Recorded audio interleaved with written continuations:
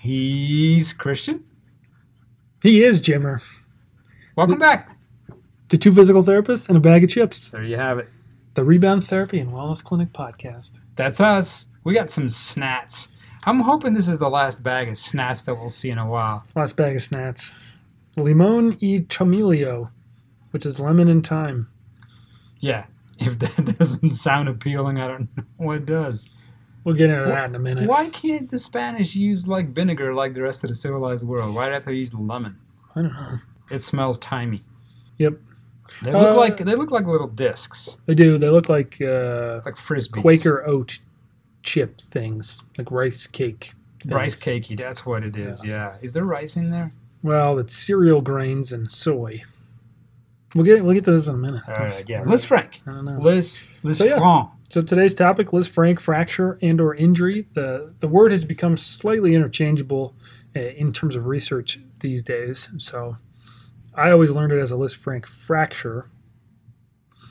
So I still tend to use that. But yeah, but anyway, Lisfranc injury works. The best description of what that is essentially a midfoot sprain or a fracture dislocation of the metatarsals from the tarsals. So this is a good chunk of the forefoot that is no longer where it should be relative to the rest of your foot. Yeah. Not a good injury. Bad injury. No, it's not good. It is named for the French field surgeon from Napoleon's army, Jacques Lisfranc de Saint-Martin. The reason he got this injury named for him is because he would perform amputations along the tarsal-metatarsal line, and this would allow the cavalry soldiers to return to combat much sooner than letting their feet actually heal up. So it wasn't at all uncommon to see a cavalryman with half of a foot. Half of his foot missing. Yeah. That can't be the best solution. Yeah. The quickest, but... Yeah, well, the quickest, and that's what it was. It was all about being combat ready. And so the way this injury typically occurs and why it occurs so often in soldiers on horseback is that your foot is in a stirrup and you are somehow dismounted, but your foot does not come out of your stirrup, resulting in a large torquing force on the front half of your foot and the rest of your body and the back half of your foot going in an opposite direction. And so these days we tend to see this injury most often with sports-wise football or in really interesting kind of ankle sprain or poor stepping off of curbs type of injuries. Yeah. Foot kind of gets caught underneath you. And yeah. So it's often misdiagnosed initially as an ankle sprain because the mechanism of injury is very often torquing on your ankle. And you can have a sprain at the same time of your ankle as well. And I know the common pain and discomfort that comes with that. And you won't progress as quickly as you would expect with an ankle sprain. And so recovery is generally quite slow with this because of the intensity of the injury. The force needed to cause an injury like this is quite high. Plus, it's virtually impossible to immobilize properly, right? It takes a long time. Traditionally, they will try to make you non-weight bearing, put you in a boot of some sort, or at the very least some sort of cast or splint. And this can take 6 to 8 weeks, which is a long time. Every once in a while, the injury is so significant that they will do screws and plates or some other kind of surgical stabilization right off the bat. Unfortunately, at times, because people don't recognize that this is a different injury from an ankle sprain and continue to walk on it, you'll have what's called a malunion, which is essentially where things didn't heal like they were supposed to, and that will cause chronic pain, and that will result in a corrective surgery later that can be substantially more involved than screws and plates.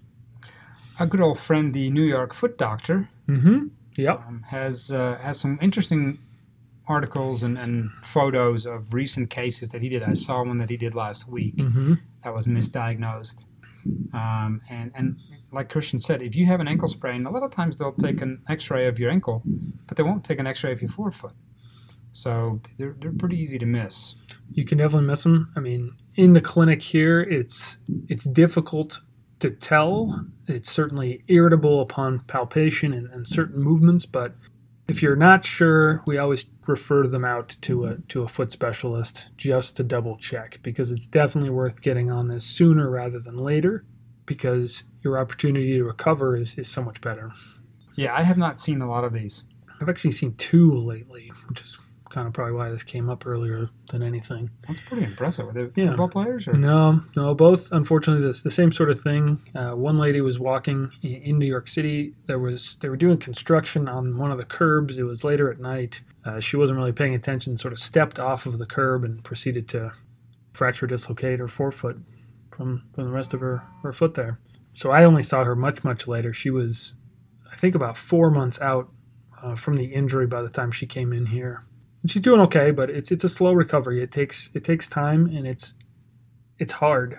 It's really, really hard, because there's usually a lot of atrophy after being in the boot or post-surgically that you have to try to get back, both in the foot and the ankle, and a lot of times the calf. And then you haven't been walking for a while, and so you lose just general strength in the whole limb, and then there's a lot involved with the recovery from these. And so they're pretty complex, thankfully pretty rare, but definitely out there and does occur.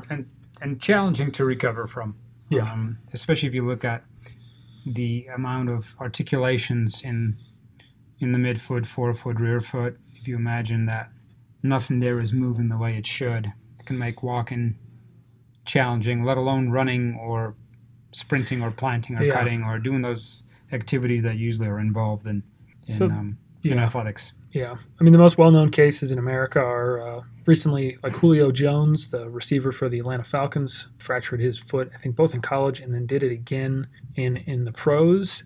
Also, Yao Ming, the basketball player, he was a large individual, and after a certain period of time, he had to give up basketball basically because of the fact that they couldn't stabilize his the became foot very chronic based on the demands of the sport and the fact that he was 7 feet 7 inches, 6 inches tall, and he was pretty tall dude, pushing 300 something pounds probably. Yeah.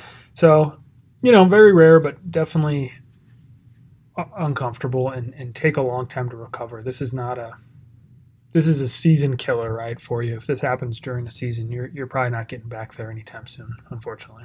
No, it ended my career. Did it? No, not really. Yeah, I figured it was a knee problem for you. It was. Just want to bring that up briefly, and I think that's kind of all we have to say about it, really. Yeah, I mean, there's going to be some interesting pictures this week, so if you're kind of curious as to what it is, what it looks like, Christian's got a whole library of pictures that are going to be out on the Insta, Twitter, and Snapgram, all the other ones. The whole deal. Yep.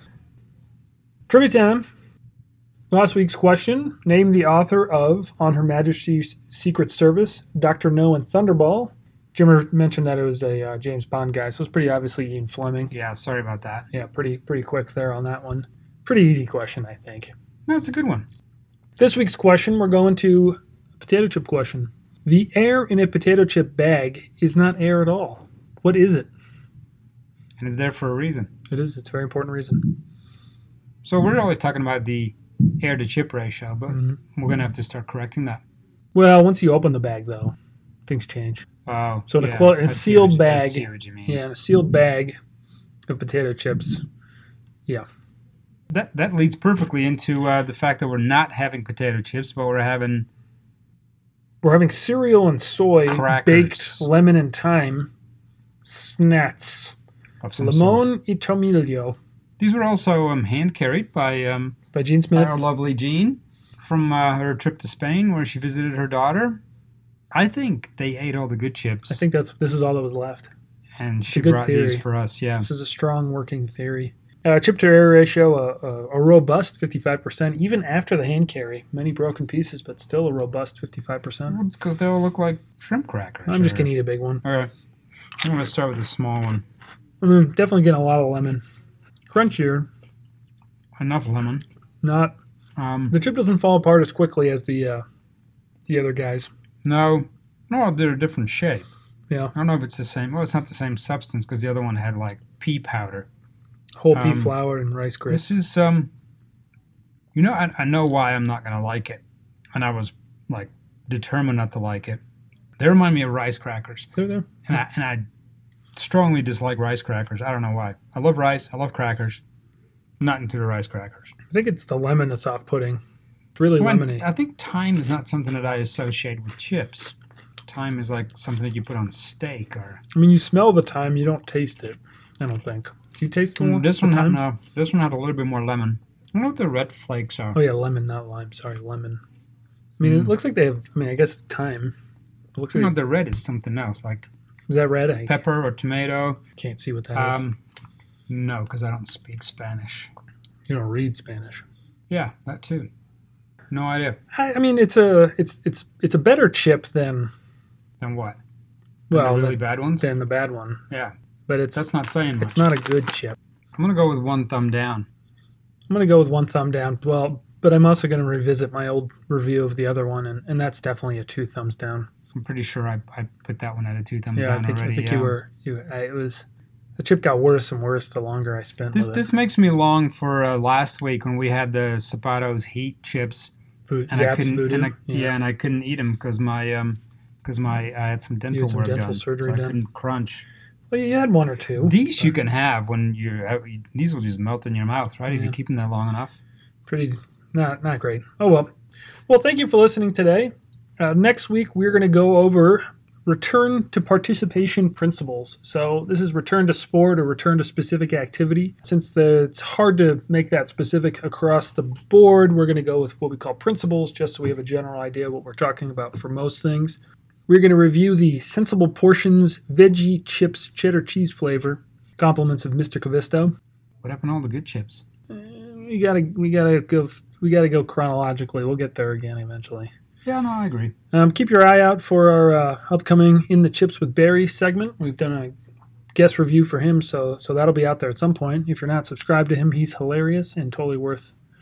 If you like chips, there's no reason why you shouldn't be. Yeah, you should be all over that You guy. should be on Chipolytics, and you should be watching Barry. Yeah. If you like the show today, please tell a friend, follow, review, subscribe. If you're looking for information on this topic, follow us throughout the week on Instagram and Twitter. For more information on Rebound Therapy and Wellness Clinic, check out our website, reboundclinic.com. He's Christian. He's Jimmer. Thanks for listening.